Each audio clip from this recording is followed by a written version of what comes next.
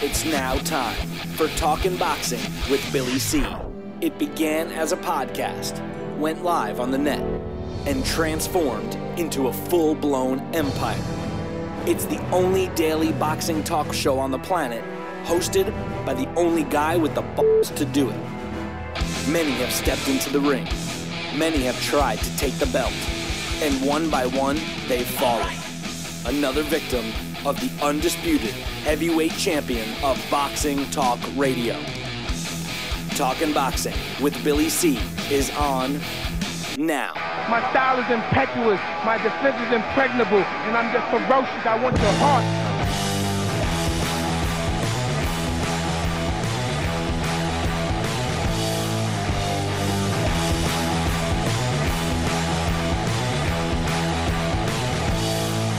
And we're coming to you live from the Billy C Studios in Lake George, New York. I'm Bill Calogero, and it's time for the Billy C Show. Good morning, good day, good evening, whenever you're listening. Hope you're doing all right. We got a busy show scheduled for you today. But first, today's show is being brought to you in part by Sal's Neighborhood Pizzeria and Italian Restaurant, located on beautiful St. Simons Island in Georgia. Check out the website, www.salsneighborhoodpizzeria.com, or give my man a call, 912-268-2328, 912-268-2328. And don't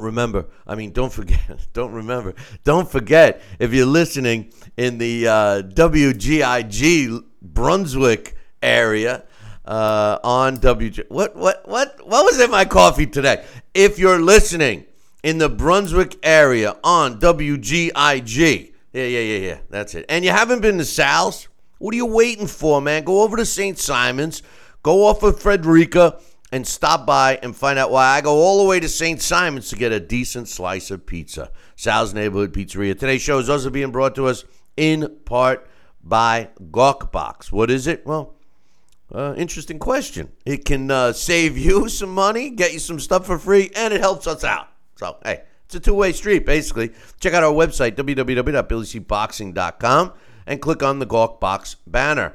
And speaking of our website, check out the CPOMs. We're going to be doing an event in August, most likely, and we got all kinds of great stuff going on. It's a weekend. Drop me an email for pricing and information, or better yet, just call the CPOMs and just mention the Billy C Boxing event, and they'll give you all pricing and all that happy stuff. We're going to have a golf tournament. We're going to be showing the fight that none of us want to see, but we're going to make it fun. We're going to have a meet and greet with some former fighters and current fighters and all that stuff. It's going to be a great time, so come on out. And we're also going to be doing a special boxing show, which we'll tell you about later on. But it's going to be a weekend full of fun. Yeah, until your daddy takes the T-Bird. Oh, no, that's different. But check it out, man. Go to cpoms.com for all the information. And finally, today's show is being brought to us in part by my book. Tom Molyneux, From Bondage to Baddest Man on the Planet, is available right here. Right now. Tom Molyneux, Baddest Man on the Planet. Yeah. From Bondage to the Baddest Man on the Planet. Yeah. It's available right now where all good books are sold. BarnesandNoble.com, Amazon.com. Get yourself a signed copy if you want. Get yourself a copy. If you want a signed copy. Jeez, what the heck, man? I thought that was a regular cigarette I smoked. But bottom line is, if you want a signed copy, visit our website, BillyCBoxing.com. Coming up later, our Blast from the Past features former world champion and Boxing Hall of Famer Prince Naseem Hamed by request. And also joining us a little bit later will be Boxing Hall of Famer and New Jersey Commissioner Larry Hazzard. There was some fights last night we'll talk about. An update on Manny Pacquiao versus Jeff Horn. We also got some news. I got some quotes from Mikey Garcia and Adrian Broner leading up to their big fight. A lot of smack talk going on there. We got some emails to read. And today's main question, because, Yesterday, after yesterday's show, I talked to several people, and I am shocked at how many people are actually interested in the Mayweather-McGregor fight. Now, I will say this. 99% of the boxing fans have no interest in the fight. But the casual boxing fan or the casual sport fan, or let me say, and the casual sports fan, and of course the MMA fans, all love it. They're all telling me, oh, I'm shelling out 120, no problem. I'll shell out 120, no problem, is what the words still stinging my ear. My question today, my main question today, is someone please tell me how Conor McGregor can possibly beat Floyd Mayweather Jr. Just tell me how, all right? Because Floyd Mayweather has been in there. If somebody tells me, oh, if he lands a lucky punch, Floyd Mayweather has been in there with some power punches throughout his career. Now, maybe we could be critical about when he faced him, et cetera, but none of them have been able to put him down. None of them have been able to really hurt the guy. How can a guy who's never fought in a boxing ring, ever, on any level, amateur or pro, beat or even catch a guy, especially a guy that is all about defense, in Floyd Mayweather Jr.? Just explain to me how. Joining me right now is my main man, Sal Rocky Senecola. And Sal, can you come up with an answer? I mean, how? How? That's like Indian talk. How? Jack Dempsey? No, it's not Jack Dempsey. But I mean, how can Jack Dempsey? How can he do it? Let me tell you. How is going to be the question, and what is the answer? I'm telling you this. Let me ask you a question with a question. Is he allowed to use leg feints? Not contact, but leg feints. In other words, let's say he wants to pretend he's going to kick. I don't see anything wrong with it, and he's not going to land anything, and he better not touch him. But can you imagine if he does a leg feint and Mayweather almost expects it, and then bam, he hits him with a hook or overhand right? That's what I would do. But I don't know. I think this kid's going to be barking up the bad tree. Mayweather, like I said, I saw a clip. I saw a boxing sparring partner with McGregor in the ring. And like I said, this guy tried to emulate a little bit of Mayweather's style, evading some of the punches and moving here and there and dishing out a jab with the right hand occasionally. And man, he tattooed McGregor. He hit him at will. It was almost embarrassing. I said, this guy can't even go in a ring and look good. So I really, it's got to be a farce. You heard it here first. Farce with a capital F. Right. And I don't think it's going to really amount to anything that's going to be credible. And we already know it's not, Bill. But like I said, that's an interesting question. Can he feint with his legs? As long as he doesn't make contact. Of course he can't feint with his legs because they're fighting in a boxing, I know, but rules. I mean, but think about it. What if he's got some weird, unique style? He's on his feet and he's stutter stepping like he's gonna kick or something, and Mayweather looks down like, "Hey, your shoelaces untied," and bam. I'm wondering. That's what I would do. Speaking of shoelaces, I'm wondering if he's gonna wear shoes, boxing shoes. I mean, here's a guy that used to fight in barefoot. Now I don't know if there's going to be any kind of rule that he has to wear boxing shoes unless Mayweather puts it in the contract. Interesting. But the truth of the matter is for all you guys out there, drop me an email if you think that Conor McGregor has a chance, which I don't think he does. But if you think he has a chance, I just want to know why. I mean, we'll probably open up phone lines tomorrow and Friday as this, and I certainly don't want to be talking about this all the way until August 26th. But, I'm shocked at the number of people that seemingly will say they're going to get it. We'll get to that we'll get back to that a little more. Let me just get some news out of the way right now real quick. Last night, Tuesday Night Fights. Once again, we get a decent fight. I mean, junior welterweight Eddie Ramirez improved to 17-0 with 11 knockouts when he scored a 10-round split decision over Eric Bone, who drops to 16-5 with 8 knockouts.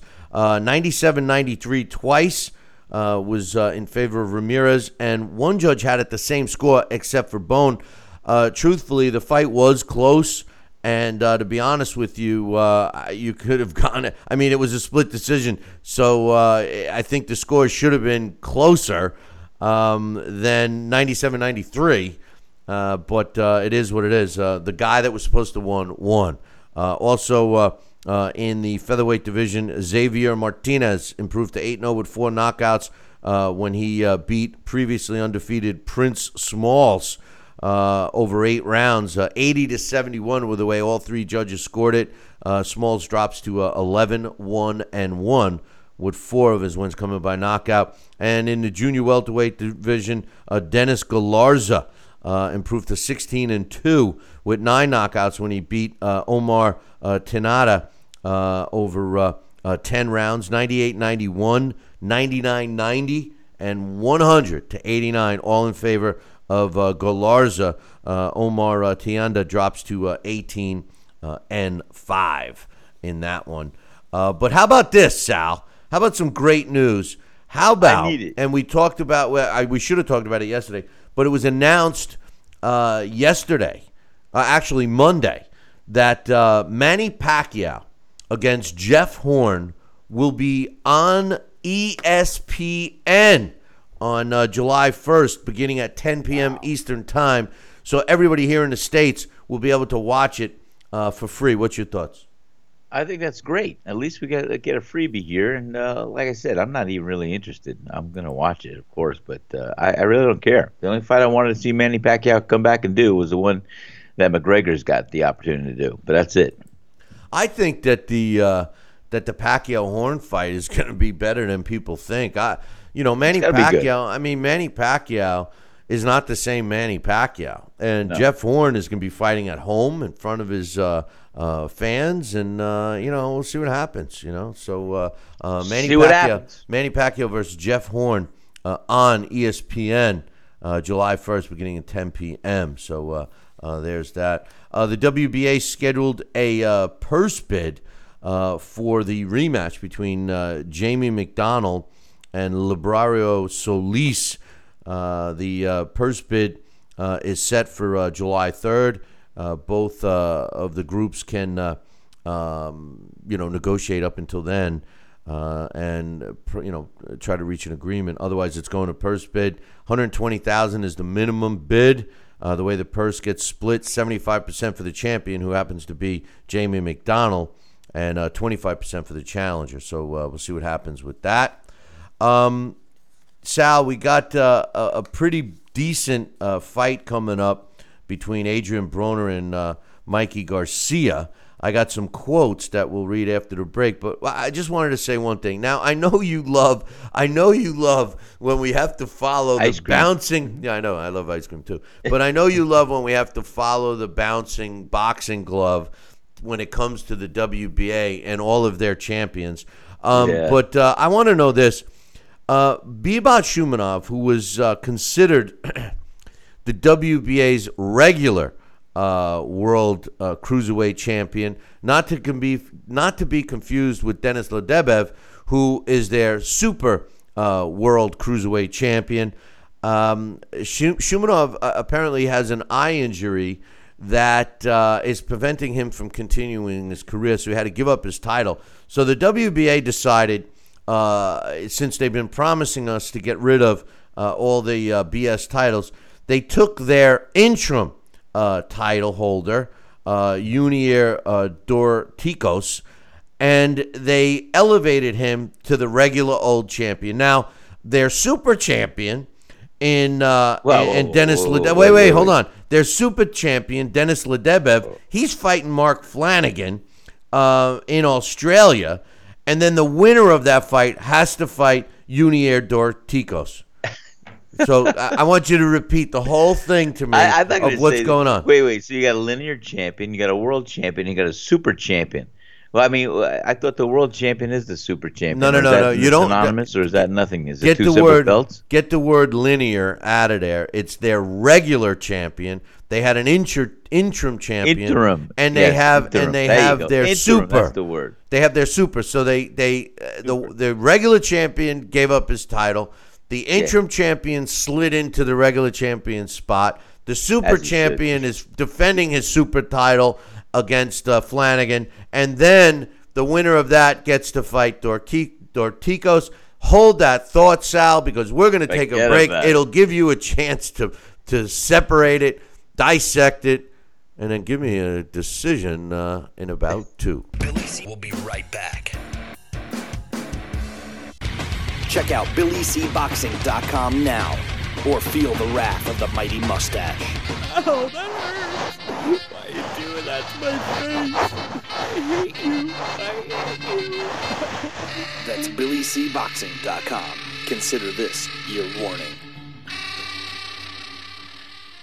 Now back to Billy C. Interact with the show at BillyCBoxing.com. And we're back. You're watching and listening to the Billy C. Show. Glad you could be with us. And just before we went to break, Sal and I were trying to follow the bouncing boxing glove concerning the WBA and their cruiserweight division. All we know is they got a whole bunch of champions, right, Sal? Yeah, few too many, man. Yeah, way too many. I got a couple of quotes here. We got a big fight coming up between Adrian Broner and Mikey Garcia. It's a fight that I'm looking forward to. At first I really thought that Broner, he's getting another chance here to show us his stuff. He seems to show us a lot of negative things outside of the boxing ring. But I can't help but, remember when I thought that this was, a super rising star in the lightweight division, and then everything just came a tumbling down. He steps in with Mikey Garcia, who, is the best example of a blue-collar, bring-your-lunch-pail kind of a guy to the gym and work his ass off. I mean, that's the way this kid works. Seems emotionless at times, but gets the job done, and depending upon his level of opposition, performs well. I got some quotes I want to get your thoughts on, Sal. First, Adrian Broner says, "I'm training hard, and I think this will be one of my best performances of my career. This will take me to the superstar level where I need to be. I heard Mikey's a big favorite. They aren't giving me much of a chance. I hope no one puts their house against me on this fight because it won't work out well for you." He says 5-1, and then he uses a bad word we can't say on the network anymore. He says, "This is just a time for me to step up. After this, I hope I can get my due diligence. I'm a bad man. I'm coming to F him up on July 29th. I will be victorious. After July 29th, this is going to be a coming out party for me." It started off as, at least to me, Sal, sounding like, he's working hard and he's trying to do the right thing. And then he reverts back to his himself with, I'm going to do this, I'm going to do that. What's your thoughts on Adrian Broner's comments about the upcoming fight between he and Mikey Garcia? I think he is going to implode. I don't think he's going to do much of anything, and I think it's going to be the opposite of what he's professing right now. I really don't think he's going to be able to rise to the occasion and be the superstar that he thinks in his mind he deserves to be. He could have been. I think he could have been. That's the whole thing. He could have been. Sal. Well, that's it. He could have been. But it's this kind of, I could tell by the characteristics of where this conversation or his talks, his words are coming from. It's almost like a false bravado in a sense. And I think he's gone too far off the reservation to come back. And that's my opinion, Bill. It's subject to me, just my opinion. I think he's been too far off the track, off the mainstream and off the reservation to really get a grip and get back on track the way he could or he should. But I don't think it's going to happen because I think he's a loose cannon upstairs in the mind. And your mind can make a heaven out of hell or a hell out of heaven. I think this guy likes drama, rhetoric, confusion, and chaos. And that's the kind of life he's going to live.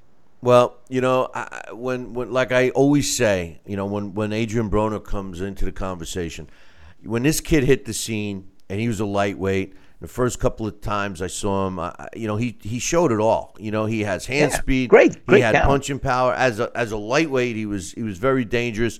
And what I liked about him at the time was that he was willing to engage with fighters, unlike some other fighters that are defensive minded. They basically avoid the confrontation in a sense. Right. They throw a punch or two and then they're out of harm's way, but they can't inflict damage either. That's not the sweet science. That's basically running. Broner, when he first started, didn't do that. He did move up in weight and seemingly lost his power, and then all this stuff outside the ring, and him thinking that he's bigger than life, and and then he's had some negative things. I mean, you wonder if this is the fight that can right the ship, or is this a cash-out fight? That's what's going through my mind right now. Is he thinking this is a cash-out fight? I mean, Adrian Broner, he says it stands for about billions. I don't see that. I don't see much interest in him. He's a very unlikable guy. But Mikey Garcia, on the other hand, is a very likable guy. I love watching this guy fight. I wish we could get a little more emotion out of him. I've heard him say that he's not even really a big boxing fan, but yet he comes and does what he has to do. He was out of the ring for a while due to management issues. His quote is, he says, "I'll do whatever it takes to win this fight. I'm more of a boxer puncher, but if I need to press the fight and put pressure on, I'm going to be ready to do that. Adrian's going to come to beat me, and I'm coming 100% to beat him. The fans will be the winner on fight night, but my hand will be the one that's raised." He says, "I'm happy to be back fighting in a big fight. It's great to be getting this fight with Broner. I'm undefeated. You have two of the best fighting each other. I'm here to challenge and get bigger fights. I believe this can be the fight of the year. When we get in the ring, he knows what's in front of him. July 29th in Brooklyn, it'll be one hot place to be. I recommend that you don't miss it." And Sal, here's a guy that, in my opinion, is a blue-collar fighter, and his comments suggest the same. What's your thoughts? I thought those were ideal comments. I mean, they're apropos, and I liked them very much. And I think that, I think he's a level-headed, decent kid, and young man, I should say. And I think that he's going to bring his best game into town. And like I said, if I had a little bit more confidence in Adrian Broner's head and where it's at, and his stability and where it's at, I'd feel a little bit different. But I think he'll put it out there. I think Broner will fight and put up a good fight. And but I think when push comes to shove, I think you're going to see Mikey Garcia a little more dominant when it gets down into the trenches, and being a little cool, calm, and collected, and landing some heavy blows. So that's my pick. I'll pick Mikey Garcia. Well, we got some time for that for official picks, but don't forget. With the big announcement of Conor McGregor against Floyd Mayweather, August 26th, I just want to know, to me it's a joke. I would recommend that you do not buy this fight. If you're a boxing fan, there's no chance. McGregor has no chance in this fight. Floyd wouldn't have picked him if there was any kind of a challenge for Floyd, because Floyd doesn't take challenges. He doesn't. No, I mean, whether you like Floyd or not, and you got to give him credit. I mean, he's a good fighter. But he doesn't challenge himself. His career, at least the last decade has been a smokescreen. And whoever doesn't believe it, whatever.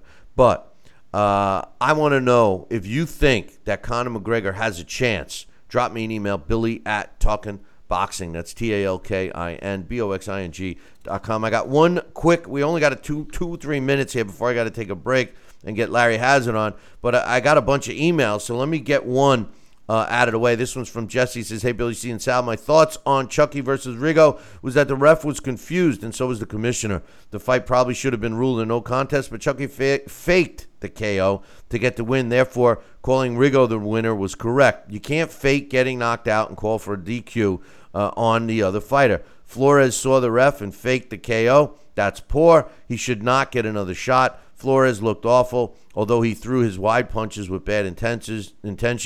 Rigo versus Jesse Magladeno, Ray Vargas, or Tapales. He says, your thoughts on Ricky Sismundo against Ulysses Jr.? He keeps climbing up the ladder. He beat a tough Ricky, so what's next for him? He says, I would also like to write a letter to the commissioner of Nevada and not expressing my opinion to not allow this fight to be legit record on both fighters. It doesn't count. This is a follow-up to my letter to Bob Bennett. And I'll be glad to give you guys the email address if you want to send an email. But my thoughts on that, people are saying that they feel that he faked it. First of all, how can you tell? It was one round. So, I mean, you can't really tell how the fight was going to go after one round, even though I thought Rigo was going to win.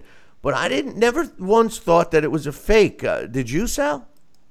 No, I didn't think it was a fake, not at all. I just, it is what it is, but I didn't think it was a fake.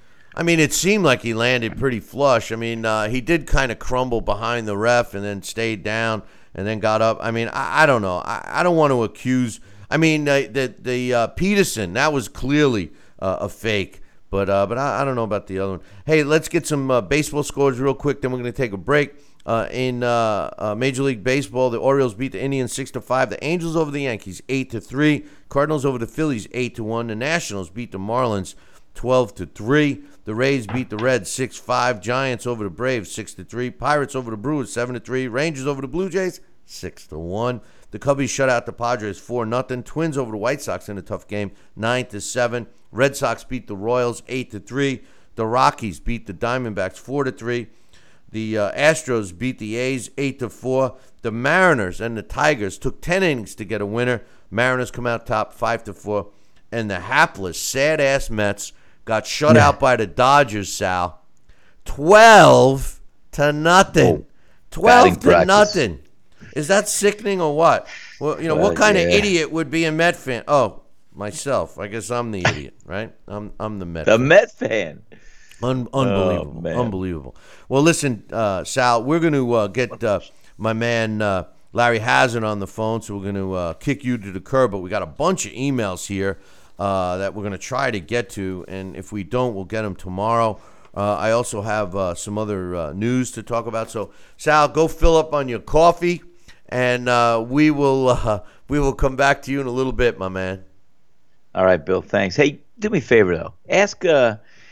Ask our friend Larry if he would know if there is any ruling against. Like I said, Conor McGregor could throw a leg feint. He can't from a distance. He can't. Don't. And then just for the hell of it. Nah. Maybe I'll ask him, but it ain't happening. But anyway, right. Hey Sal, have a cup of coffee. Take care, bye. We'll see you in a little bit. We're gonna take a short break, and we'll be back. I'd say in about 2 minutes.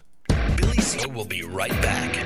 Have you heard? Proactive Plus is faster and better than ever. Stay tuned for a 1,000,000 bottle giveaway, and you'll also receive free shipping. Do you have troubled skin? Acne? Well, we have great news. With Proactive Plus, your acne can heal, and you can help prevent new breakouts from happening. Don't miss this limited time offer. Give us a call at 800-567-0214 because we're going to let 1,000,000 people try Proactive Plus risk-free and get 2 free gifts and also receive free shipping when you call right now.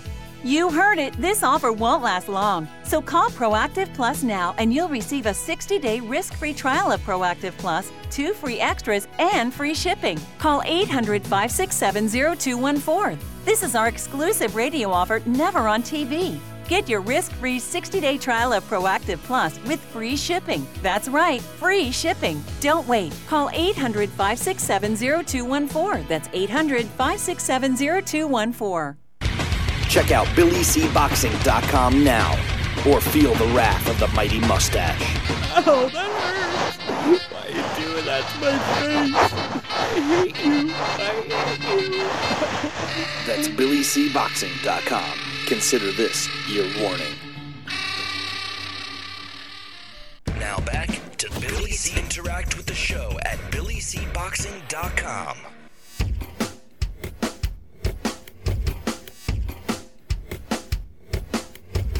And we're back. You're watching and listening to the Billy C. Show. Glad you could be with us today. And speaking of being with us, joining me right now, who I still got to set up with a computer so we can actually see my man, is a Boxing Hall of Famer and New Jersey Boxing Commissioner, Larry Hazzard. Good morning, Larry.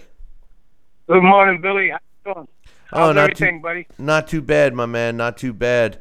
All right, let's get right into it. The fight from the last weekend, Andre Ward and Sergey Kovalev. Once again, the fight ends in controversy. Let me just say this first and foremost, because there's a lot of aspects of this fight that we want to get your thoughts on. My initial feeling of this fight is pretty simple. Sergey Kovalev talked a lot of smack leading up to this fight. And, Here you go. I mean, he really did. And when that bell rang, he backed up none of it. None of it. Andre Ward, he went as far as saying he was going to knock Kovalev out. We all laughed because he's not known to be a knockout puncher. And yet he went in there and did what he said he was going to do. I give credit to Andre Ward for doing that. I was disappointed in Kovalev and his lack of aggression, his lack of urgency, and then, of course, the complaints. Now, obviously, there's reason for the complaints, but the low blows and Tony Weeks coming out saying he regretted stopping it and all this stuff is stupid. But first of all, before we get into the referee and stuff, what was your thoughts on the fight itself? Well, Billy, it's amazing how, as they say, great minds think alike. And we're old school fight boxing guys. We really do think quite a bit alike. I was so disappointed in Kovalev. As you know, in some of our past programs, I've gone as far as, praising this guy to the point that, I've said on several occasions, hey, man, I thought this guy was the greatest thing since sliced bread. He's pound for pound, in my opinion, the best fighter in boxing. I was so disappointed, okay, with the whining and the crybabying, and I'm saying to myself, something is wrong here. I did not see any of the fire, the intensity, the crusher mentality. As a matter of fact, I saw him in what point of the fight where he turned away, like he was going to walk away. Like he was going to pull a Roberto Duran in a no-mop. And then he came right back. And then he's whining. He's looking for sympathy from the referee. Now, when it comes to these low blows, a low blow is exactly what it is, Billy, a low blow. Borderline is not low. What I saw were several borderline shots. They weren't low from my perspective. But what he was doing, he's looking to the referee to get sympathy, to get a break. And I'm like, is this the same guy that I was walking around talking all of this crap about how great he was? I saw none of the crusher Kovalev that I've seen in past fights. And I'm not buying any of the whining, the bullshit about low blows. I'll save the refereeing part, till we get to that. But I was so disappointed. He talked all of that smack before the fight, okay, and did none of it. Andre Ward said he was going to knock him out. He was going to stop him, and that's exactly what he did. So I give all of the credit to Ward, okay, and I kept thinking back to, is this for real what I'm seeing here? Do you realize how many times Muhammad Ali got hit on the hip? How many times he got hit borderline from Joe Frazier and those wars that they had, and they kept fighting, kept right on fighting. Here's a guy that's possibly in the biggest fight of his career, a career-defining fight.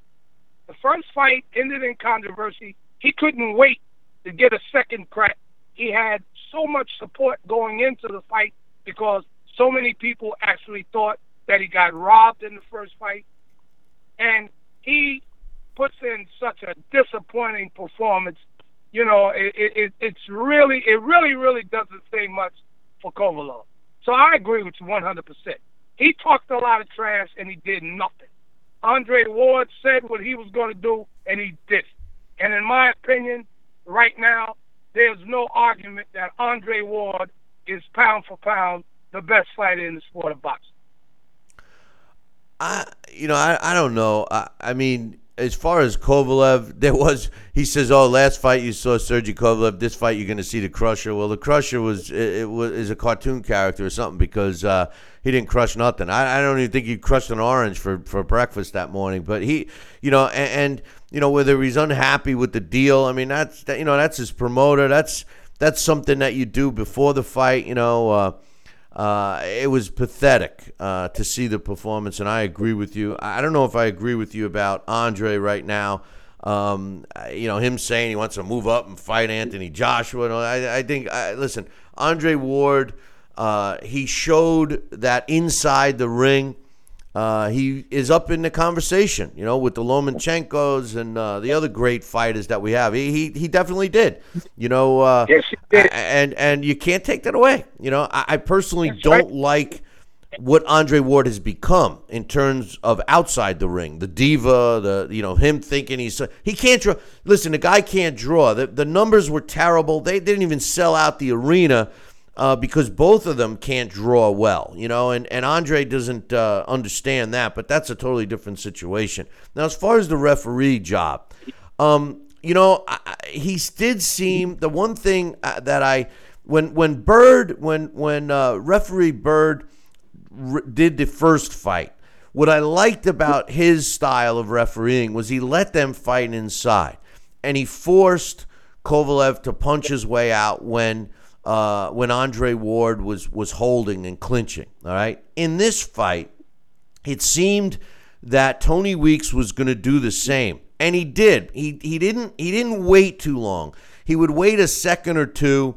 Once they got too close, he would tell them to punch out. If they were both holding, he would break them apart. So he kind of took that inside fight away, which turns out to be a benefit for Kovalev. Kovalev had no answer to fight on the inside. He had no answer to throw any other punch aside from his jab and a right hand that he wasn't accurate with. He seemed to have regressed in this fight. Now, as far as Tony Weeks, I think he stopped that fight a little too soon. But then again, during the heat of battle, it appeared, and he had suggested along these lines, that Kovalev didn't want to fight. Like you suggest, he was looking for him for help, for a break, for this, for that. And, when he kind of bent down against the ropes, Tony Weeks waved it off as him showing an indication he didn't want to fight. At one time, he turned his back, and Tony Weeks said, no, I'm not stopping it, continue to fight. Right. I think it was tough. And I think Tony Weeks made a big mistake coming on social media right after the fight saying, well, if I would have saw the replays, I wouldn't have stopped it. I would have called the low blows, which I don't think he should have done because he doesn't have the benefit of watching replays during the fight. But he created more controversy. What's your thoughts on the job of Tony Weeks as far as from a referee standpoint? Well, I've seen Weeks do a much better job. Okay, here's the big mistake that Tony Weeks made. Okay? Rule number one for a referee is that he should seize every opportunity to remain not a factor in the outcome. And he has to look for those opportunities. First off, when Tony Weeks stepped in and stopped the fight, the position in which Kovalev was at the time warranted a knockdown count because by definition of a downed fighter, he was being supported solely by the ropes. Therefore, a knockdown was warranted. If Tony Weeks had sent Andre to the neutral corner and given Kovalev the mandatory 8 count, now he's got the opportunity for the world to see whether this guy wants to quit, whether he wants to fight, or whether he wants to continue. Because he did not seize the opportunity by rule, not by circumstance or not simply by choice, by rule. Kovalov was ruled a down fighter by virtue of the rules. So Tony Weeks stepped in and stopped the fight, which caused all of the controversy and question as to whether the fighter wanted to continue. If he had stepped in, given the mandatory 8 count, then he could have said to him, okay, you want to fight? Step to me. Let's go. Come on. Now, if he didn't want to fight, he would have quit right there. If he wanted to continue, no question in my mind that if he had waved Andre back in, Andre was going to put Kovalov on his back. And there would have been no controversy and no question as who the best fighter was that night. No doubt. So Tony made a big mistake by not abiding by the rules of boxing, number one, okay? And if he stopped the fight for some other reason other than that dealt with health and safety of the fighter, then I can't argue with him. But if he had given him the mandatory 8 count, which in a fight of this magnitude certainly was warranted. So I think that Tony made a big mistake in that particular situation. You know, I agree with that. I mean, once he's sitting on the ropes are holding you up. I mean, you could have used that. But that's considered no. That is by rule a knockdown. Right. You know, and that's Okay, clearly that's a knockdown. And that clearly was the case. But you know what makes me laugh even more, and then we're going to move on. Kovalev did not complain about that stoppage, Larry. Not at all. Not one single complaint. He complained after. He started with the crying and the trail of tears after the fight, not during the fight. That's after everybody can regroup and look for excuses now to generate the controversy, okay, so that there may be an outside chance of a third fight that nobody wants to see. No. Ward has already said he's not fighting him again, and Ward. Right. Well, listen. Ward is Ward. I mean, you know what? He's not a dynamic fighter. He's a quality fighter inside the ring, but his personality, there's something lacking. You know, he's not a likable guy, even though he seems to be a good guy. You know, he just and I think it goes all the way back to, you know, his lack of promotion earlier in his career. You know, nobody knows who he is. Even he can't even sell out in his own hometown. He always wants to fight. Well, a lot of that, Billy, not to cut you off, okay, but a lot of that is because he's not a trash talker. See, we're living in the era of trash talk and bullshit. Talk smack, talk all the trash. You know, that's how you get known in boxing today. Yeah, but you know what? Okay. That's not entirely true, Larry, because both you and myself are attracted to guys that are not trash, like Anthony Joshua. He doesn't talk trash, you know, and Klitschko, he didn't talk trash. These are, you know, quality fighters. That's not the problem. I think the problem with Andre Ward is, you know, Andre Ward, when you look at his resume up, you know, through the Super 6, he fought all the best fighters. And up until Kovalev, he was fighting some easy fights, which, come on, all the fighters do. And the Kovalev fights, I mean, you can't criticize Ward. He fought the best guy, who many of us thought was the best light heavyweight out there. And I think the problem with Andre Ward is he's demanding, you know, the favors, like everything his way, like a Floyd Mayweather. And as much as I think that Andre Ward has fought the tougher opposition than Floyd, he's certainly not the draw and the money-making power of Floyd Mayweather. So I don't put them on the same level. You know, I mean, you can make a good case for Andre Ward and the level of his opposition, but when it comes to putting fannies in the seats and making money, Andre Ward doesn't come close to Floyd. You know, and you know, that's what separates Floyd from the rest. Well, some fighters are just cursed with that, okay? Some fighters are cursed with that, but I still think, even with Mayweather, these young fight fans today, there's some type of attraction to these guys. You know, even Floyd, with all the money, Mayweather, you know, all the jewelry, all of the flash, all of the cars. You know, these young fight fans, they are simply attracted to that today, Billy. No, you're right. That's just the way the sport is today. That's just the way Andre, that's just the way the young he doesn't- young people are. They're attracted to all of that, not just fighters. That's right. That's what they look at. Broner.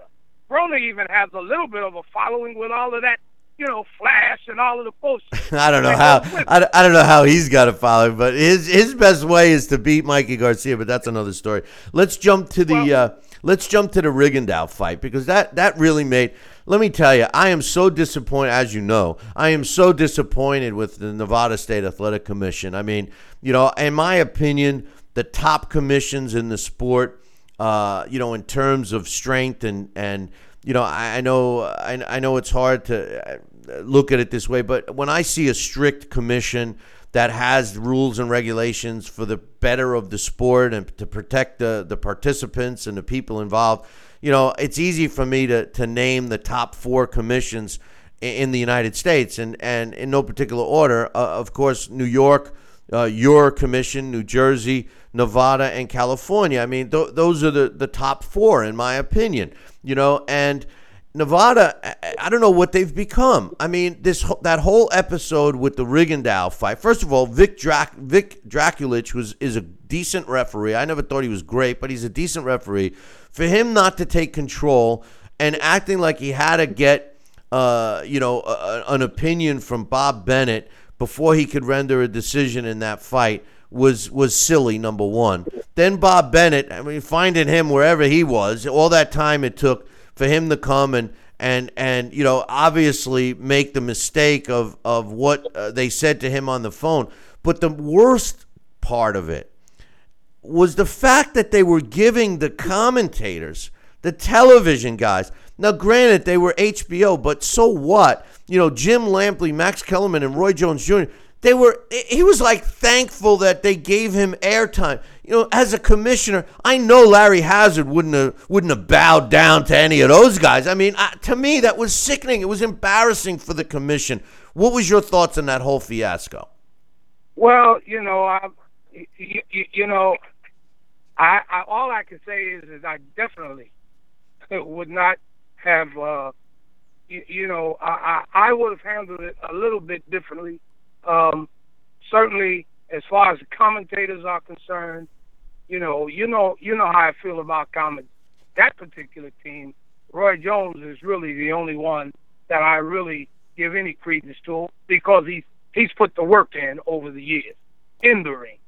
But I saw a better way, I think, of handling that situation. I've walked in those shoes before, and I thankfully was able to avoid some of the pitfalls that I saw take place there. The only thing that I can say about that is that I think that they did eventually get it right. It's my understanding that they did overturn that whole situation and made it a no decision or no contest or something of that nature, for a situation where the punch came clearly after the bell. So they eventually got it right, but it is important that the protocols be followed properly, in the process. I think that I would have handled that situation a little bit differently, Billy.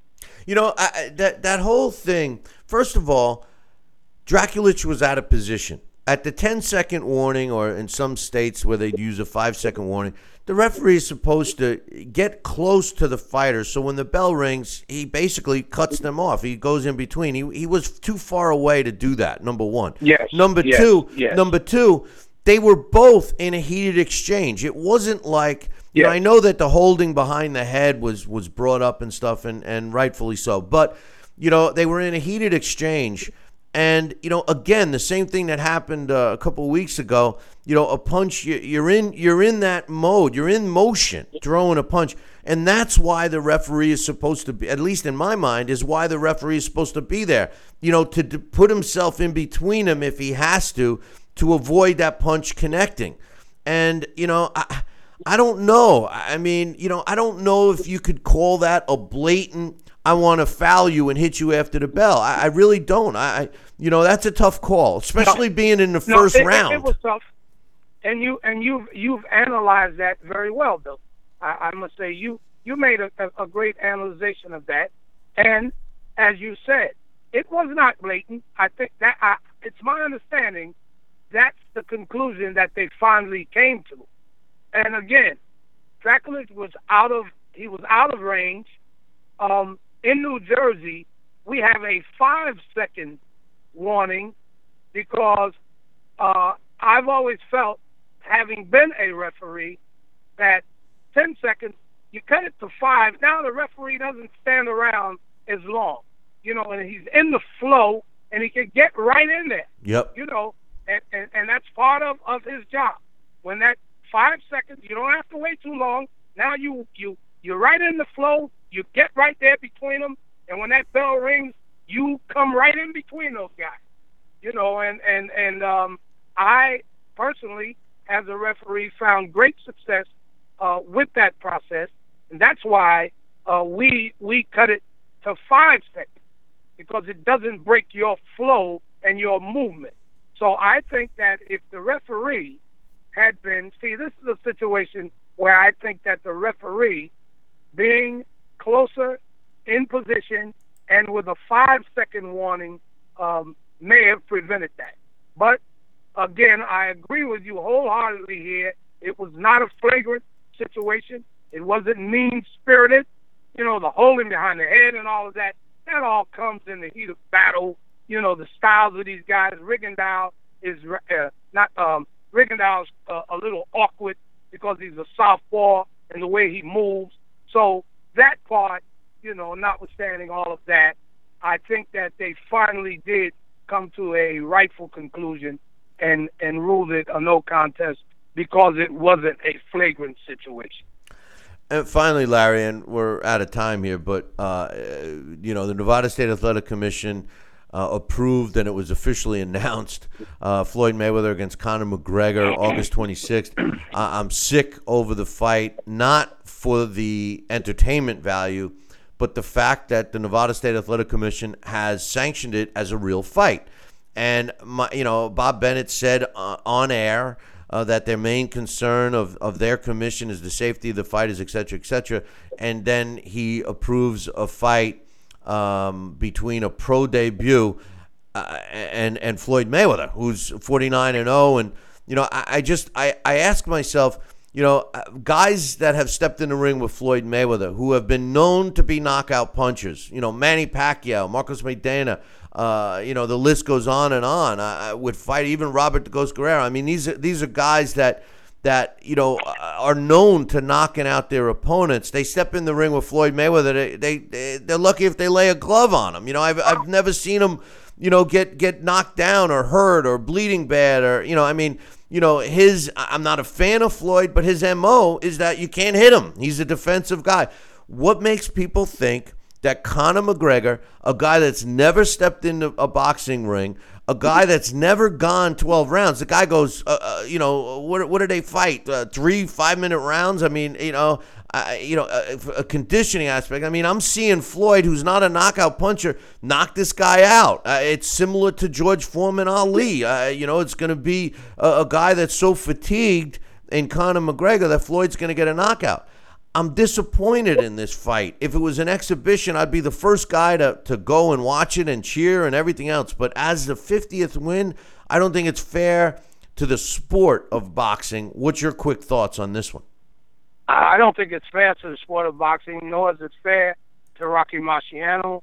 And I don't even know, how fair it's going to be to McGregor. I don't know how many rounds it's going to be. Now, how do you actually turn down a fight, a matchup when it comes in, and you're trying to decide whether this is a good match or that's a good match. But it's all about the money, Billy. I don't think that there's any question to that.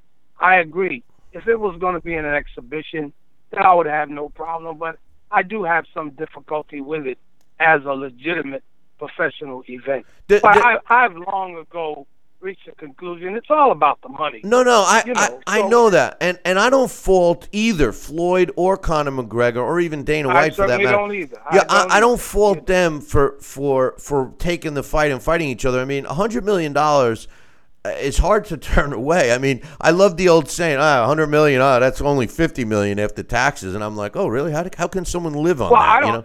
I don't fault the commission for making the money for the state. No, but they if it could have was an done it. exhibition, They could have no done it problem. as an exhibition to make it a record fight. And you mentioned a great point that people don't understand.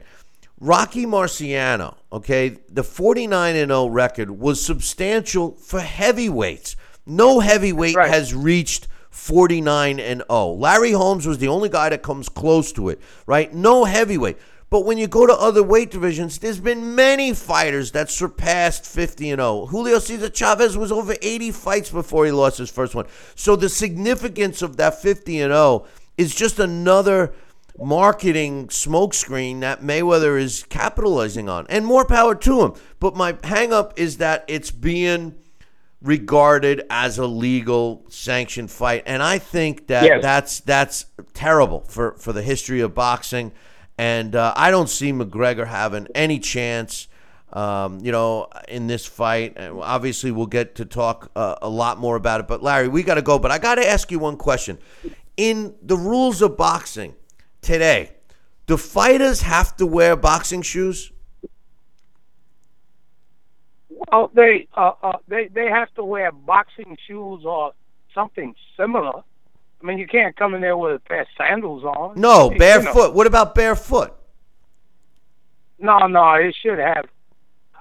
It's been traditional that they wear boxing shoes, but I don't recall seeing anywhere in the rules and regulations that say you can't come in barefoot. I know. Now, there was a fight. I forget who it was, but this fight took place, 20, probably more than that, 30 years ago, whatever.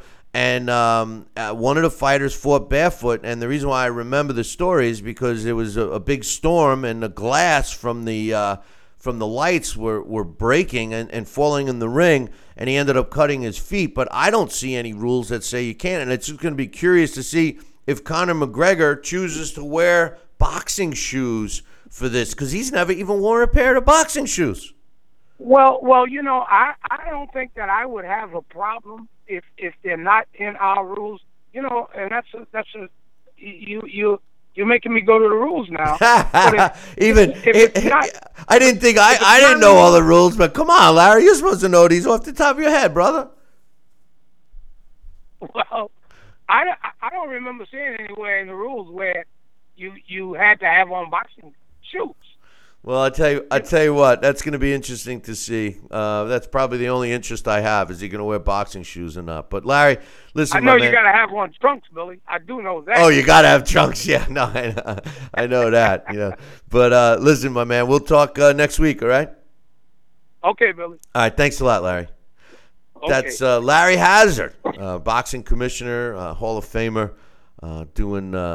keeping it straight, man, keeping us all straight. But anyway, hey, listen, I'm going to take a short break. When I come back, the blast from the past, Alex Papali, Prince Hasim Ahmed, is who we'll be talking about today. I'll be back in 2. Billy C will be right back.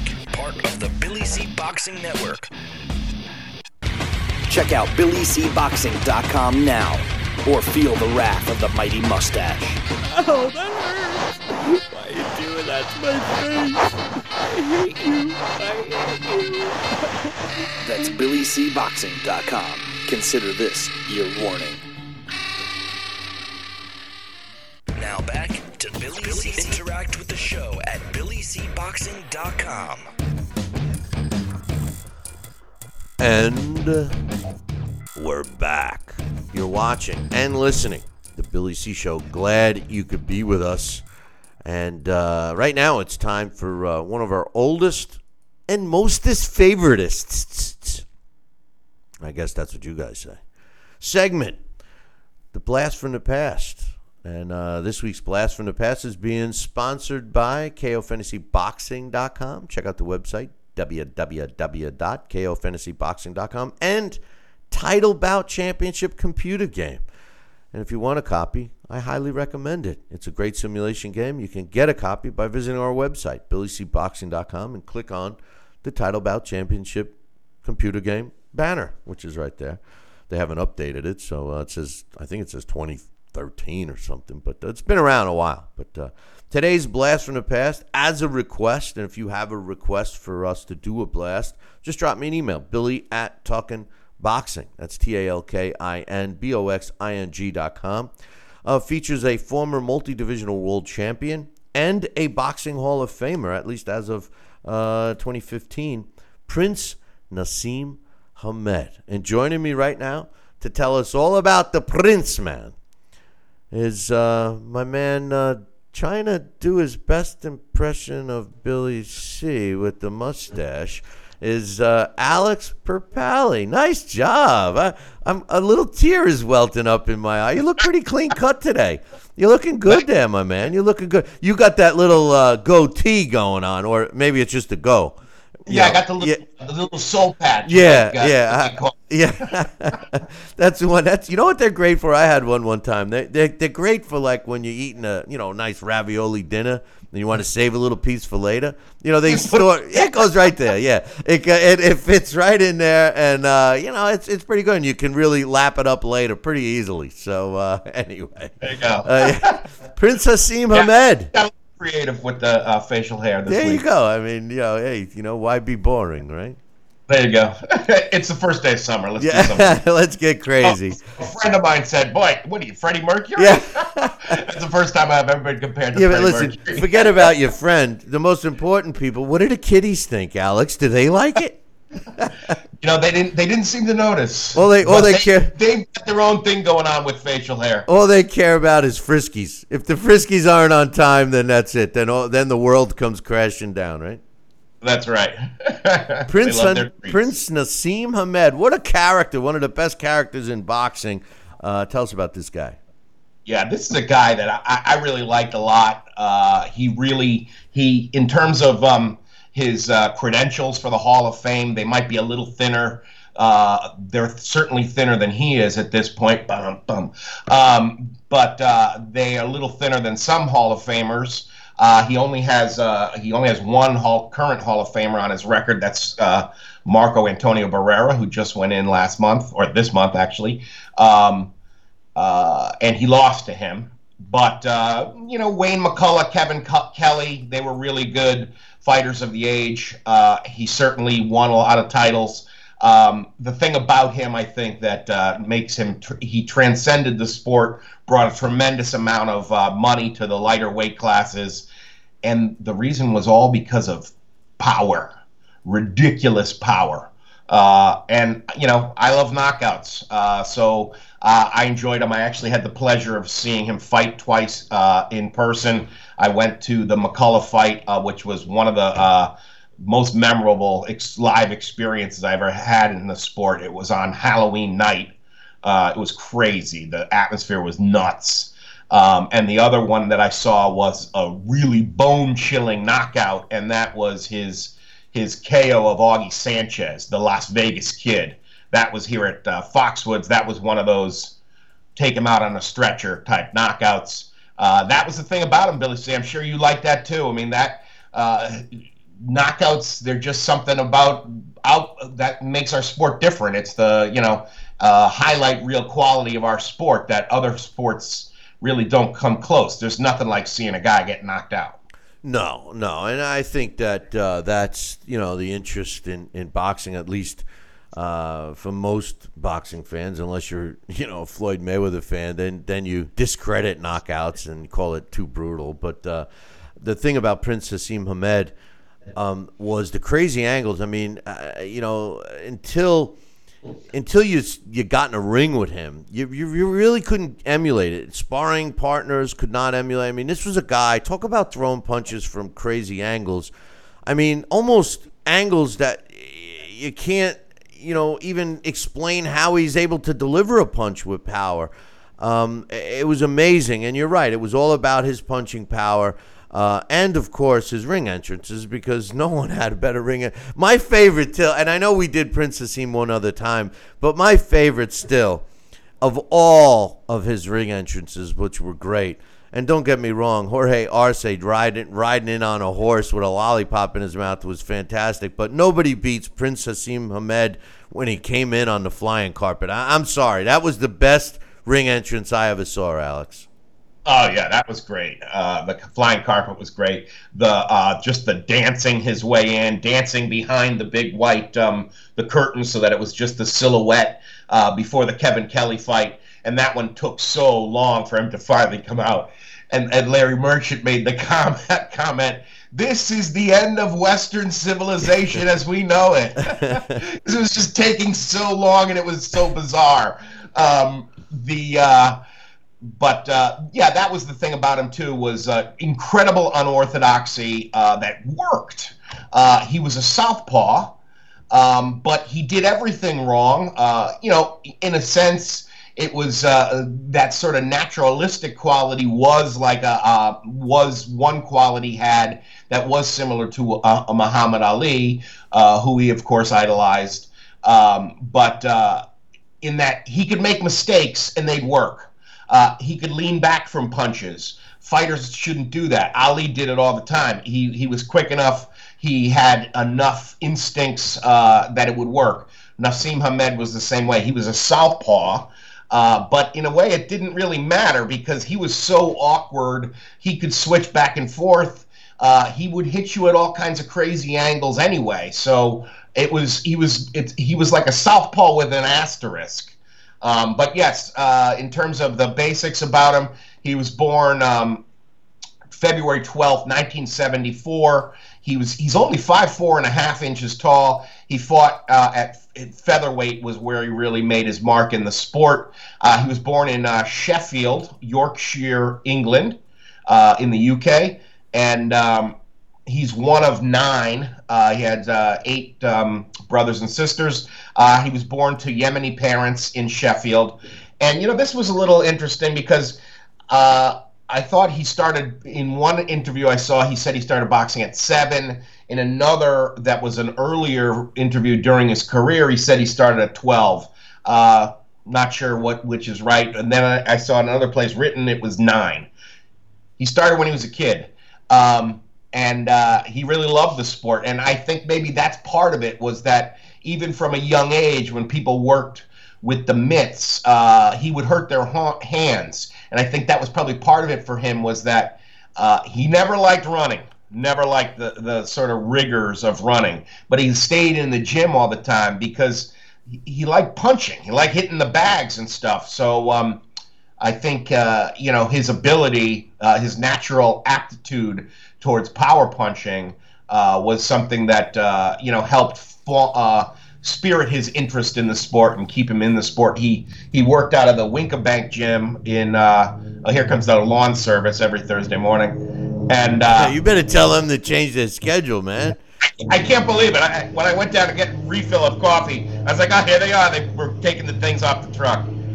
The Winkabank gym in Sheffield, they had a very tight relationship for most of his career and eventually split, and it got ugly.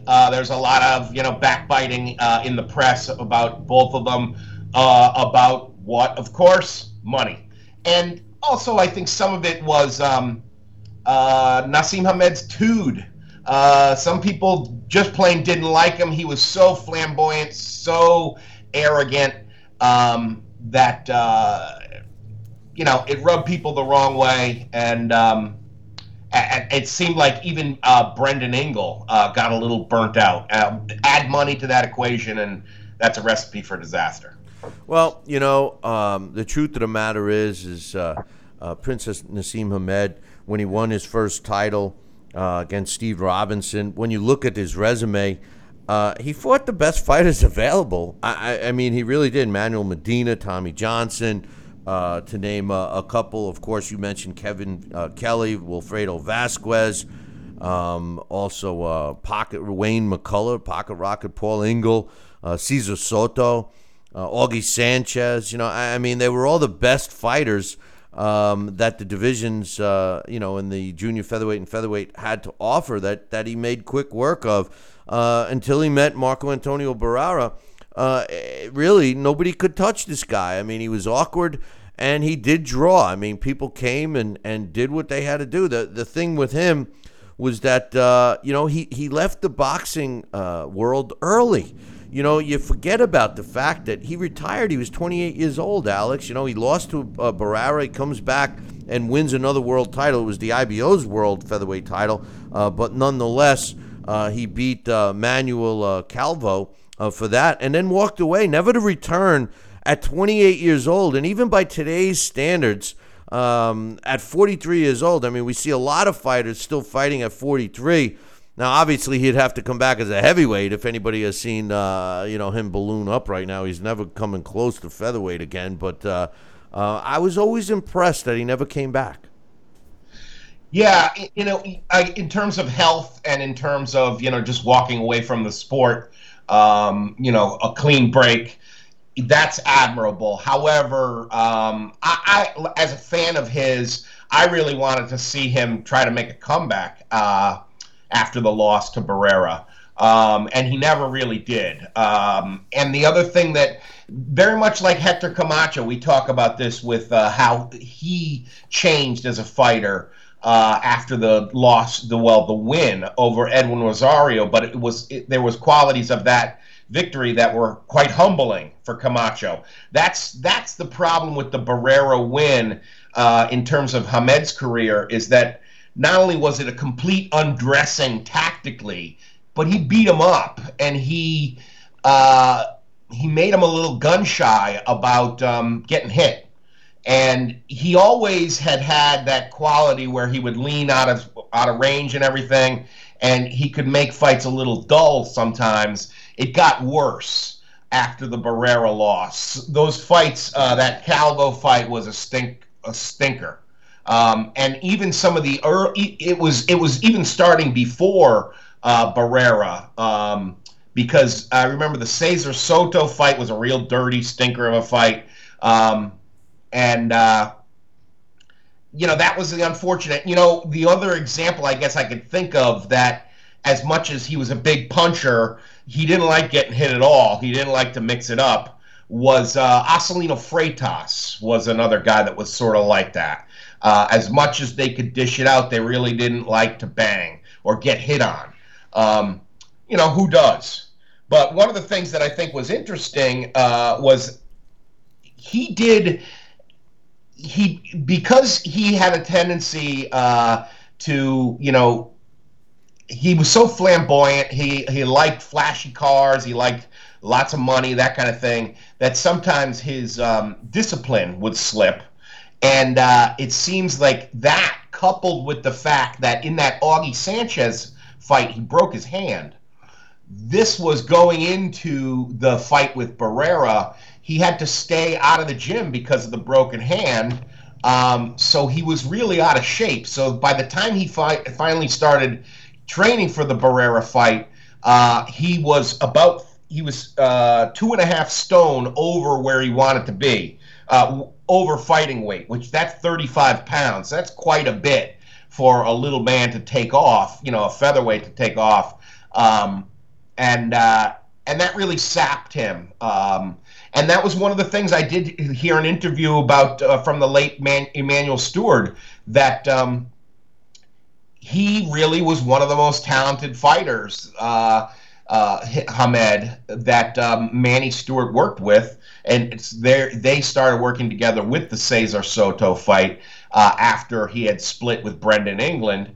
And he really said that, had it not been for, some of his lack of rigor in the training camp, Hamed would have been a much greater fighter.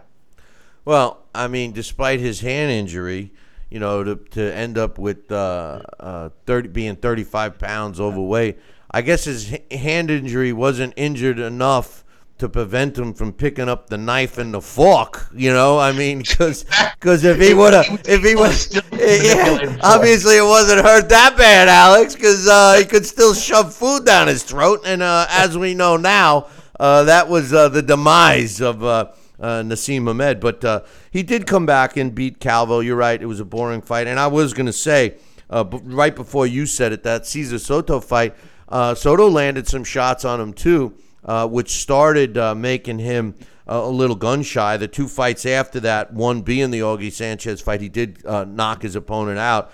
But Marco Antonio Barrera was a unique fighter.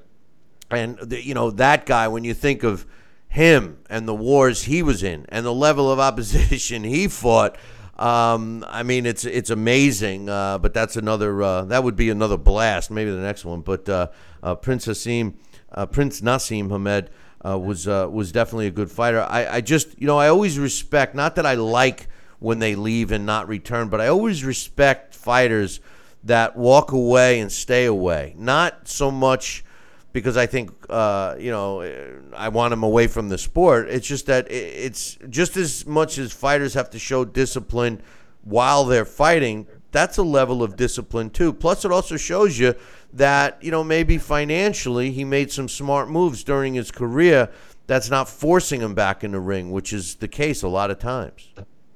True. It's always nice to see that, they're able to, invest some of that money properly and not have to come back, because that is one of the sad things about boxing. And I think all athletics is athletes have just a small window to make as much money as they can, and then they've got to make that stretch for the rest of their lives, or have created other projects, marketing type things, investments, whatever, that then they could do afterwards in the sport. Right now, I guess that's one of the things he runs a sports management company. I think that was what I saw. But so he did well, but there has been it hasn't been all roses at all for him after boxing. He was involved in a horrible car accident. And had to, in 2006, he was jailed, actually. He loved fast cars, and he used to go to the gym. He'd go to the gym in a Lamborghini. And, it was one of those things that as he got better, and I should mention also that the Kevin Kelly fight was one that maybe also made him a little more chinny, because that was one of the great things about that fight is that's the first time I believe that was the first time he was dropped. He was down in the first, second, and fourth, and Kelly was down once in the second and twice in the fourth. It's a little tempest in a teapot of a fight. If you haven't seen it, it's a great one. And one of the things that was interesting about that is he had met Kevin Kelly in England a few fights before when they were trying to set up a match between the two of them. And one of the things that Kevin Kelly had said to him was, "I'm gonna smoke your boots," and that phrase kind of stuck with Kevin Kelly through the whole training camp. And he said when he hit him in the first round and dropped him, the first thing he felt was this sort of tingle in his shoes, in his feet. And he felt like an electric shock in his boots, and he said that's what he was talking about. So he was a little scared there. So that fight really was a watershed in his career. It was a tremendous fight.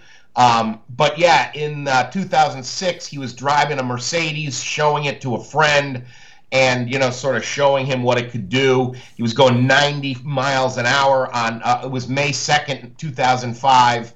And he collided on Ring-a-Ling Road in Sheffield in a silver McLaren Mercedes. He collided with another vehicle, and there was a person that was horribly injured, broke almost every bone in his body. And Hamed was sentenced to 15 months in prison. He served 16 weeks of that sentence. And that's where he first started getting chubby. It must be that there's a lot of carbs in prison food. Yeah, the jailhouse food isn't something you want to eat. That's for sure. But, yeah, it's all starch. Yeah. So he's in a spot now. As we're running out of time already, he's in right now. He's doing sports management. I know is he involved with fighters? Because I see him at the fights, but I've never heard him, associated with fighters themselves. What's he doing right now? Not that I see that he's not managing anybody that I see, but he's certainly an inspiration to people. He was an inspiration to Amir Khan. Khan, when he was little, used to see him. He would see Naz hit the pads, and that was like a master class of timing and angles. It was just something that Khan really admired. He got him into the sport. Hamed is so popular. I mean, in Yemen, they have him on stamps.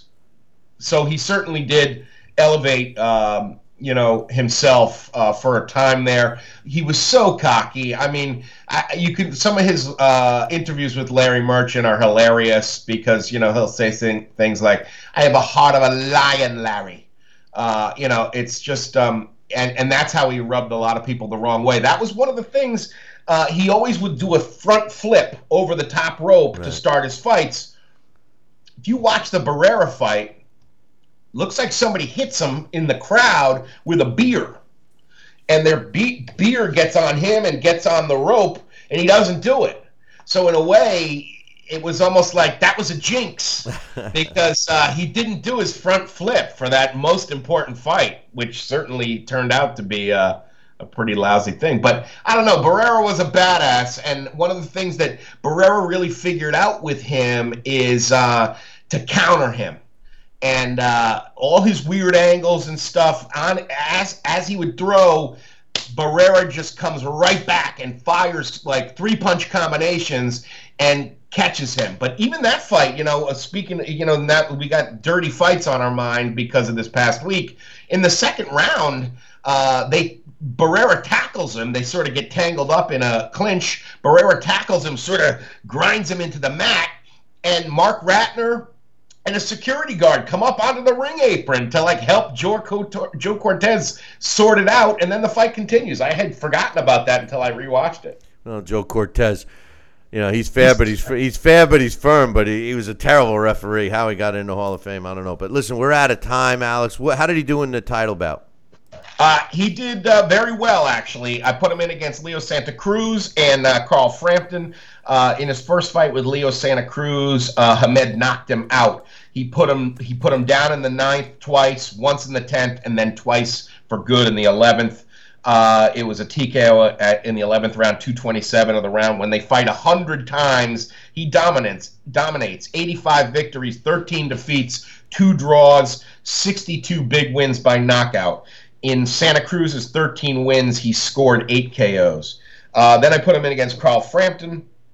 The first time they fight, the Prince wins a unanimous decision. Scores were 115, 114, and then the other 2 cards were much wider, 117, 112, and 116, 112.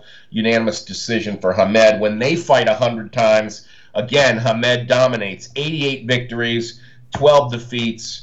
He had 60 victories by KO, and Frampton was able to score 5 KOs in his 12 victories. So, he's a guy I really liked a lot, but, he definitely had some shortcomings as a champion. He never avenged himself against somebody who beat him, there's a lot of great guys that did. Mike Tyson never did that. Hey, this isn't about Tyson. Leave Tyson alone. Just because you got him being knocked out by Kevin McBride, probably right behind you. I don't need to. I got the video on a continuous. I don't need to revisit that. The first thing Alex shows me when I went to his place one time. Hey, did I ever show you the picture? Here's Mike Tyson. Is that Kevin McBride? But anyway, Prince Naseem Hamed. He was a former world junior featherweight and featherweight champion. He was inducted into the International Boxing Hall of Fame in 2015. He had a career record of 36 wins, 31 by knockout, giving him an 84% knockout ratio. Only the one loss to Marco Antonio Barrera took place in 2001. Prince Naseem Hamed, our blast from the past today. Great job, as usual, Alex. And unfortunately, we don't have any time, but I want you to come back on. I know you talked on the post-fight show about Ward and stuff, but we are talking about the joke of a fight called McGregor versus Mayweather. I'd like to get some thoughts on that. So tomorrow, if you get a chance, or Friday, we'll open up the phone lines for you, and we'll get you to come on and give us your thoughts on that. I think it's the greatest match that I have heard about in a long time. I am so looking forward to it. Yeah, good. So you're going to come down you're going to come to St. Simon's and enjoy it with us, because my whole goal is to get all of us to go down there. At least we'll have fun watching that farce. You know what I mean? So make your plans. I'll tell you all about that later. But we'll talk to you later in the week. All right, Billy C. Take care. That's my man Alex Perpali.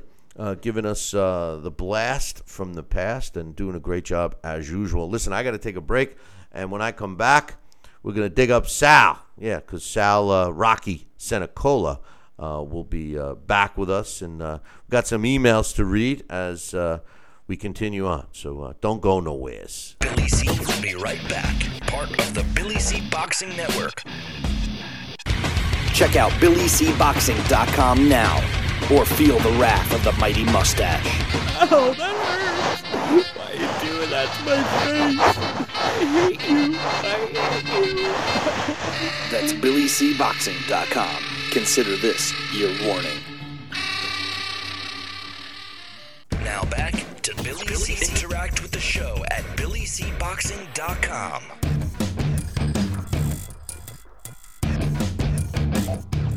And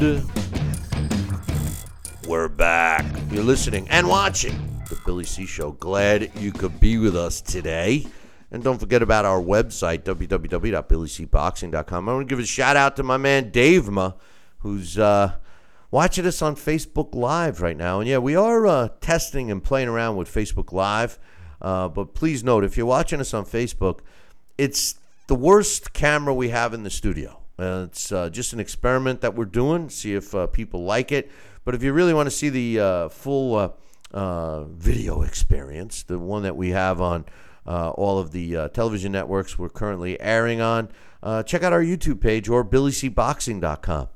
BillyCBoxing.com shows it, as well as YouTube.com/Talkin, TALKIN, boxing, BOXING. Joining me again right now is my man, Sal Rocky Senecola.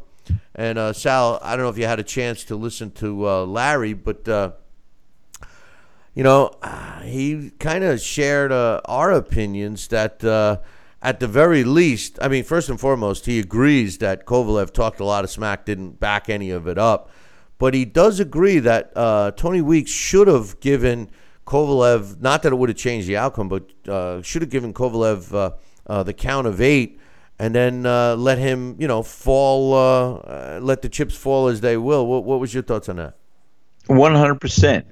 And I'll tell you what, that was what was so, the end just happened so suddenly. And I was like, wait a minute, what? I was looking for the 8 count. I was looking for him to take a knee. I was looking for the fight to resume. And but I will tell you this, and Larry was right on. Kovalev was looking for a way out. I mean, he looked at the referee. Hey, you know what?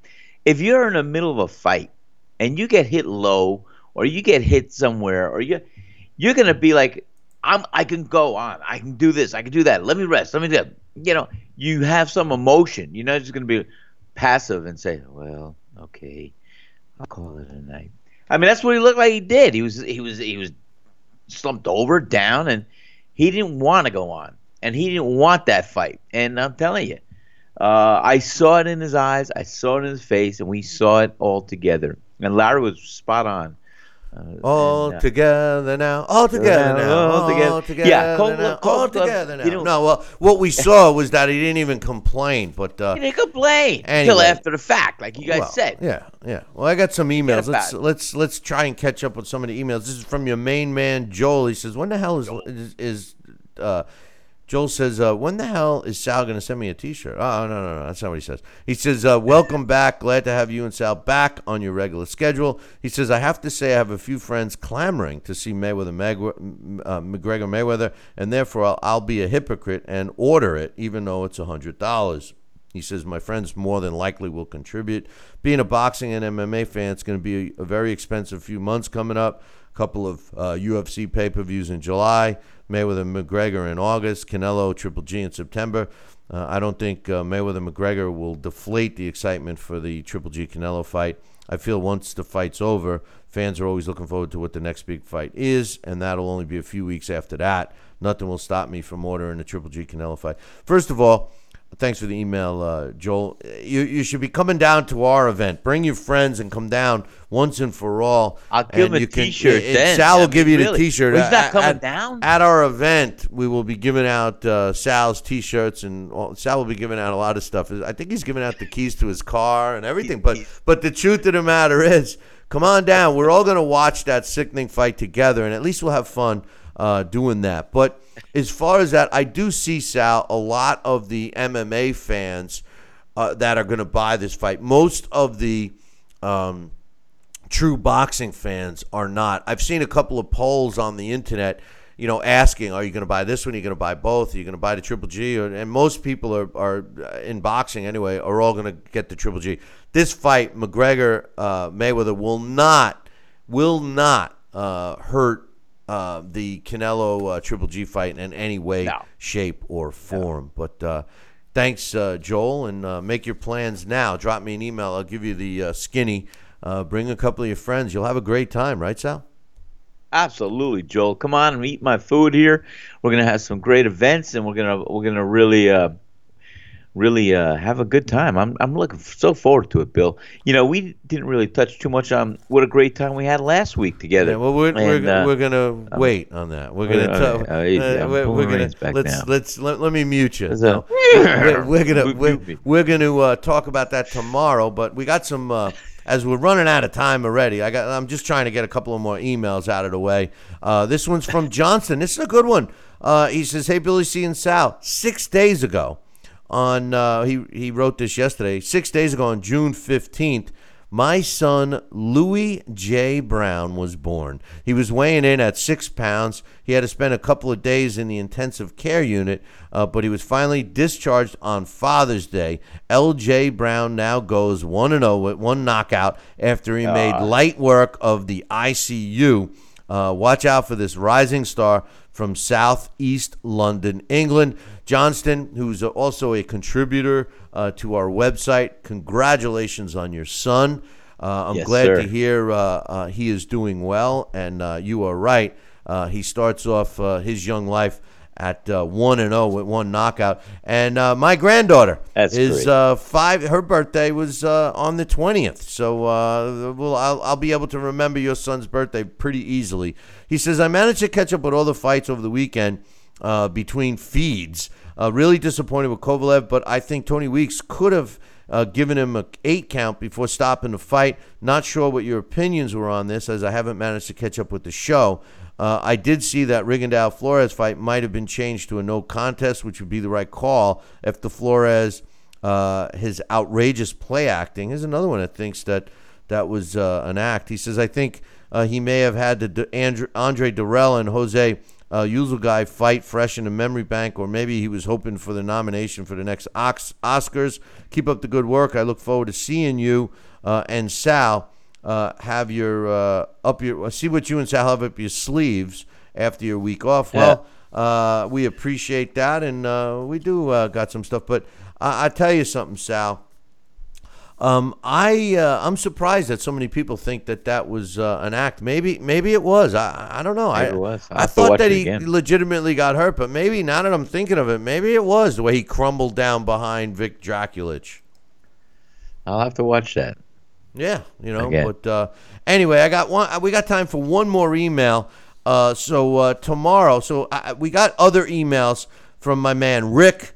From my man John and Barry and Jeffrey. I appreciate everyone continuing to emails. We will catch up with all of them tomorrow.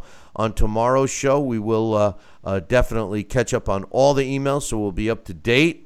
If you have any questions, comments, or concerns, please feel free to drop us an email, Billy@TalkinBoxing. That's TalkinBoxing.com. And then Friday we'll open up the phone line. So you can call in. But I got one more. This is from my man Mitch. His subject, Sal, says rumor mill. He says, here's what I'm hearing. He says, Kovalev is going to fire John David Jackson. You know what? Why?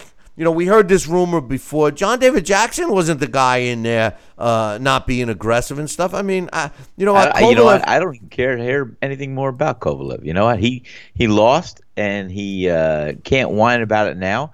I expected a different fighter from him that night. I thought he'd be intense. I thought there would be some emotion. I thought there would be that relentless attack and the die and do and die kind of mentality. I didn't see any of that. All I saw was he was looking for a way for the referee to stop the fight, and that's what he got. So, you know what? Turn the page. I don't want to even hear it.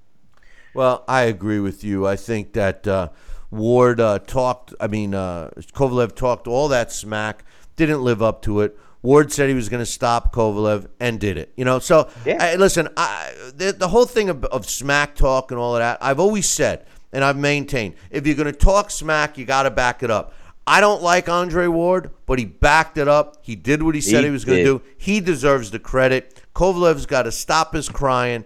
And you know what? I agree with you. I don't even care to see him anymore. He not only let all of his fans down, but he kind of let the sport down a little bit because he kept, I'm going to kick his ass. Oh, I'm going to show. I was Sergey Kovalev in the last fight. This fight I'm going to be the Crusher. Well, I got news for you. I'd rather fight. If that was the Crusher, I'd rather fight the Crusher than Kovalev because Kovalev in the first fight looked way better than he did in the second. So anyway, firing John David Jackson doesn't make any sense.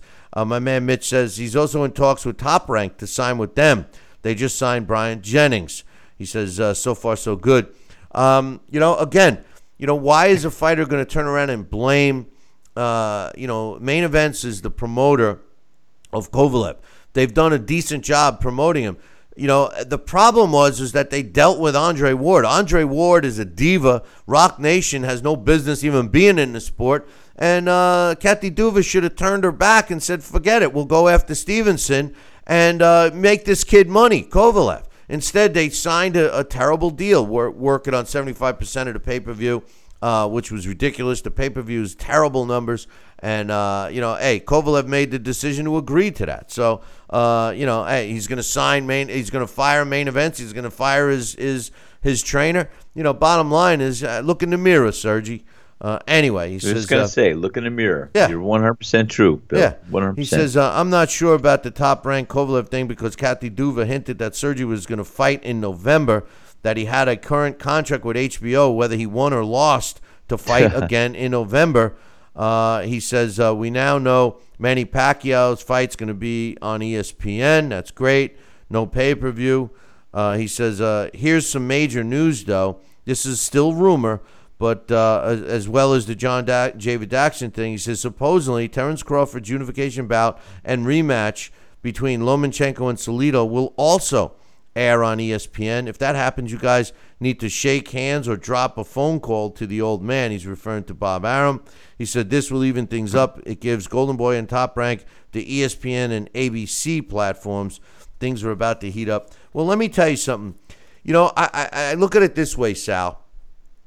ESPN, because they stopped doing their Friday night fights, and because the deal that they had with the Premier Boxing Champions fell flat on its face, they seem to have some extra revenue floating around for boxing. So I think this is a smart move by ESPN. They already have the deal with Golden Boy to put on the fights once a month or whatever it is, and to pick up a few of these big fights and put it on ESPN, I think that's a home run. What's your quick thoughts? Yeah, I think you're 100% right, Bill. I agree with you 100%, pal. I think it's a good thing, and we'll see what they can deliver. Once again, we benefit, my man. We benefit. We do. But anyway, tomorrow we will be reading the emails, like I said, from my man Barry and Jeffrey and Rick and John. I feel like a romper room. I see Jeffrey and Victor and John. But, we'll be doing that. We apologize we didn't get to it. We were off last week. We weren't off, but we weren't doing the show. And we were working on some great things that we're going to be announcing. Maybe we'll start announcing the stuff on tomorrow's show. So we'll give you guys a big briefing on what Sal and I worked on. It was a lot of fun, and will be available very soon on the television platforms that we're on. So we're excited about that, and we'll give you some more information about our big event in St. Simons at Sea Palms Resort on August 25th and 26th. It's going to be a 2-day event, and we hope all of you come down. It's a great time to come down with you and a buddy, or bring the family. Sea Palms is a great place, and St. Simons, I know now why Sal moved there. If I had Sal's money, I would move down there too, but I don't, so I'm stuck here in the mountains of New York. But anyway, Sal, on this day, June 21st in 1932, Sal graduated from college. All right, Sal. No. That wasn't you. On this day in 1932, Jack Sharkey wins a 15-round split decision over Max Schmeling to win the world heavyweight title. That took place in New York on this day in 1932. On this day in 1997, Nana Konadu knocks out Veerapol Sharapran in the second round to win the WBA World Bantamweight title, and that took place in Bangkok. And finally, on this day, June 21st in 1997, Charles Brewer knocks out Gary Ballard in the fifth round to win the vacant IBF World Super Middleweight title, and that took place in Tampa, Florida on this day in 1997. Hey, Sal, that concludes our show for today. I'm excited about telling everyone what we're working on and what we have worked on tomorrow. Absolutely. We did have a good time, right? We did have a good time, and we had some good food, and you saw the crew, and the crew saw you, and we had a good time. We're going to relive that in August, too. Yeah, I'm looking forward to that, and I want you guys to start making your plans. Drop me an email, Billy@TalkinBoxing. That's TalkinBoxing.com. I can give you a heads up on some pricing, or you can just go to our website, BillyCBoxing.com, and click on the Sea Palms banner, which is right there on the right-hand side, and give them a call. Mention the Billy C. Boxing event in August, and they can give you the pricing and information on it. But if you want to get a quick description, just drop me an email. But anyway, what, Sal? You're raising your hand. I got to do the close here. What? Go ahead. What? Thank you, Bill, for acknowledging my hand raise. Well, hurry up. You're running out of time. You're killing me. I feel like I'm back in school. Yes, teacher. Billy, just tell me, because I'm passionate about what I do, about cooking and about making food, and I poured my heart into that pizza I made you. How good was that pizza I made you? I just got off the toilet still from that. What are you kidding? No, it was great, man. It was great. Unfortunately, you really wanted me to try the Baccio cheese, and I didn't. But hey, that's why I waited for you to make it, my man. I tell people the same story over and over. When I first, and I'll tell you real quick, even though we're out of time. When I first met Sal, we met, before we met in person. Sal's telling me, I got this pizzeria. It's in, when I'm like, yeah, where is it? He said, in Georgia. I said, Georgia? He said, I make the best pizza. I said, okay, yeah, right. And I'm saying to myself, I'm rolling my eyes going, yeah, right, Georgia. So finally I had went down and met Sal in person all those years ago. And, as soon as I walked in, he had the pizza. He knew. He kept asking me, what do you like? I said, well, I judge pizza by plain, and so he hands me the pizza, and from the very first bite, I just was like, oh my God. Then he tells me the reason. Number one, it's all his family's recipe. Number two, he gets a pizza oven dismantled and shipped from New York down to St. Simon. Number three, he gets all his ingredients from Italy, And number four, the humidity and the water must be so similar to New York in St. Simons that he puts out a fantastic pie. But it goes deeper than that. His whole restaurant is good. So you guys will see that. And I will say, because I know Alex just finished his segment here, Alex Papali, he too told me that there was great pizza in Connecticut, and I laughed my ass off at him too. And then the doorbell rings one day, and a box appears, and 3 pizzas from Alex's favorite place. And I have to admit, Sal and Alex are in my top 3 pizza that I've ever eaten in my life. And the first, well, not in any particular order, but the other one was a place called King Pizza, and it was in Elmsford, New York. But anyway, make sure you tune in tomorrow morning. Same bat time, same bat channel. Until then, I'll leave you with this. Ciao, baby.